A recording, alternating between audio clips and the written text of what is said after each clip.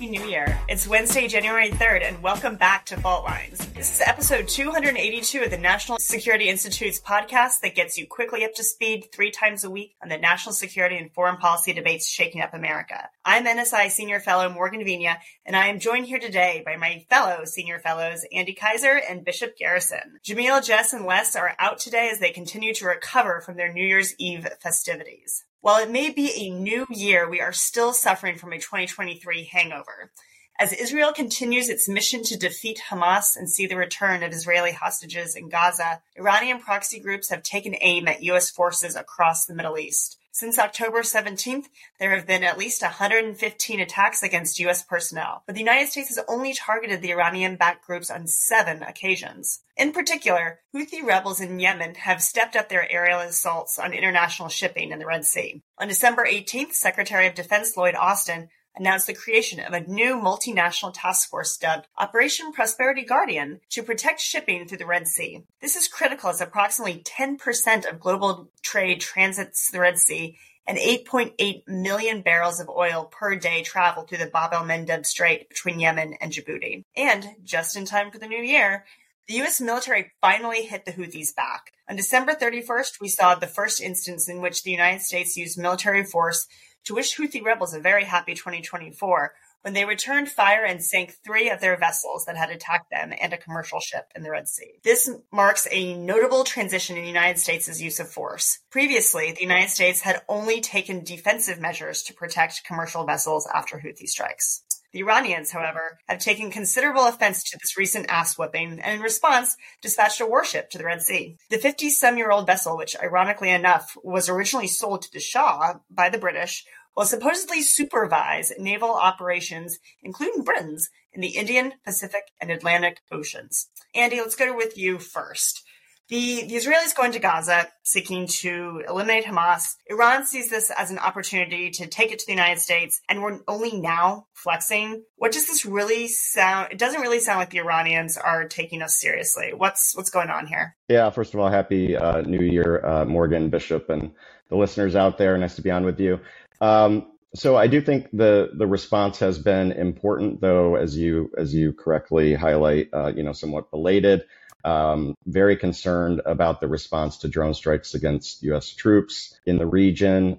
Pretty tepid response there, in my judgment. But I do think we have a bit of deja vu all over again happening here. So we have an administration that is sort of bending over backwards to create space to negotiate with the Iranians, as was done with the Iran nuclear deal, which makes some sense from their perspective, but has created a lot of trouble in the region, I think, if we're looking at it objectively. So we've sort of stepped away from some of our traditional allies in the Middle East, including Israel. We've pressured the Saudis to end their war in Yemen, which has given some space to the Houthis for sure to conduct operations like this.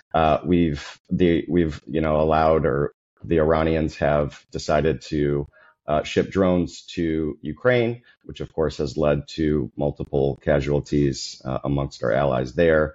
Hezbollah in the north has been, somewhat activated, an Iranian proxy there. And then, of course, as you mentioned, the tragic situation on October 7th, led by Hamas slaughtering 1,400 Jews in Israel.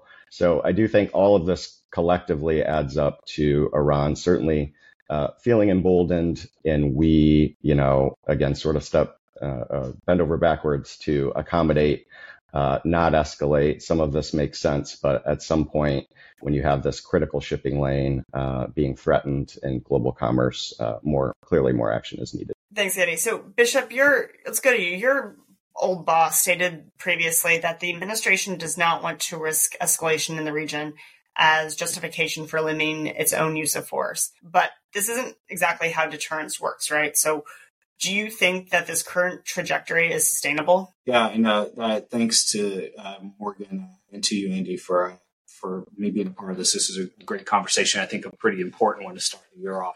So first, yes, this is a kind of, I know this is what many may think is the opposite of deterrence in this side. You're talking power projection whenever you talk about deterrence.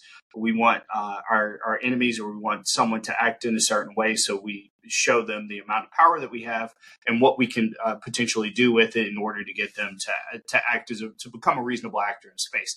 The problem is with Houthis, this is just not going to potentially work if they want to draw the U.S. into further conflict, because they are seeing just dividends on the back end of this in provoking us or baiting us into some type of activity. They're seeing it in their recruitment numbers. Their recruitment numbers are skyrocketing right now because they're taking what many believe to be in their region the fight to Israel and to the evil empire of the United States, so to speak.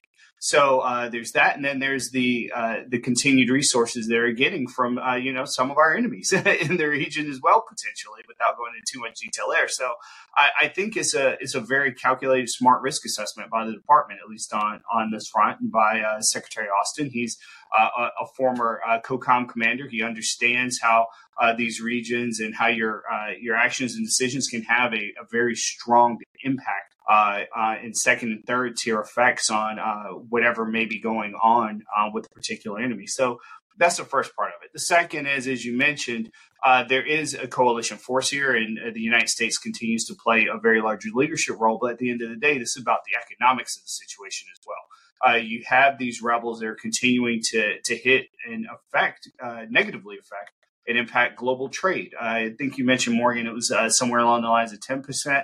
I've read as much as 25 to 30% of global trade is being affected by these attacks in the Red Sea. So you really have to decide whether or not having more kinetic activity in this space is going to have the positive effects or impacts that you're hoping to have. And I would argue that anything we can do to bring the temperature down and to reduce these attacks that does not involve that type of activity is really important, because the next step of escalation, you're talking about sending in the U.S. Fifth Fleet. And that is not a small step. And finally, one of the main things that we would ultimately have to do in terms of that escalation, in terms of sending the fleet, is look to where these rebels are actually coming from, what their base of operations is. And you're talking about Yemen's coastline. The Houthis control a large portion of northern Yemen. So now we're having it could be the possibility that we are going into a sovereign nation in order to deal with this issue.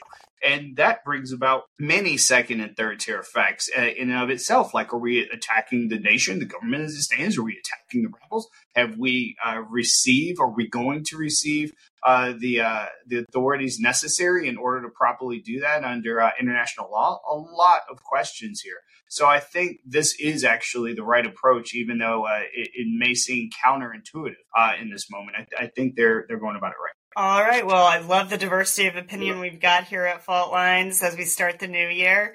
That's a wrap. Thanks to Claude Jennings and the NSI staff for their help in producing today's episode. Join us again on Friday, January 5th for our next episode of Fault Lines. Fault Lines is now on YouTube, so check out our channel for a video of today's episode. If you like what you heard, be sure to rate, review, and subscribe.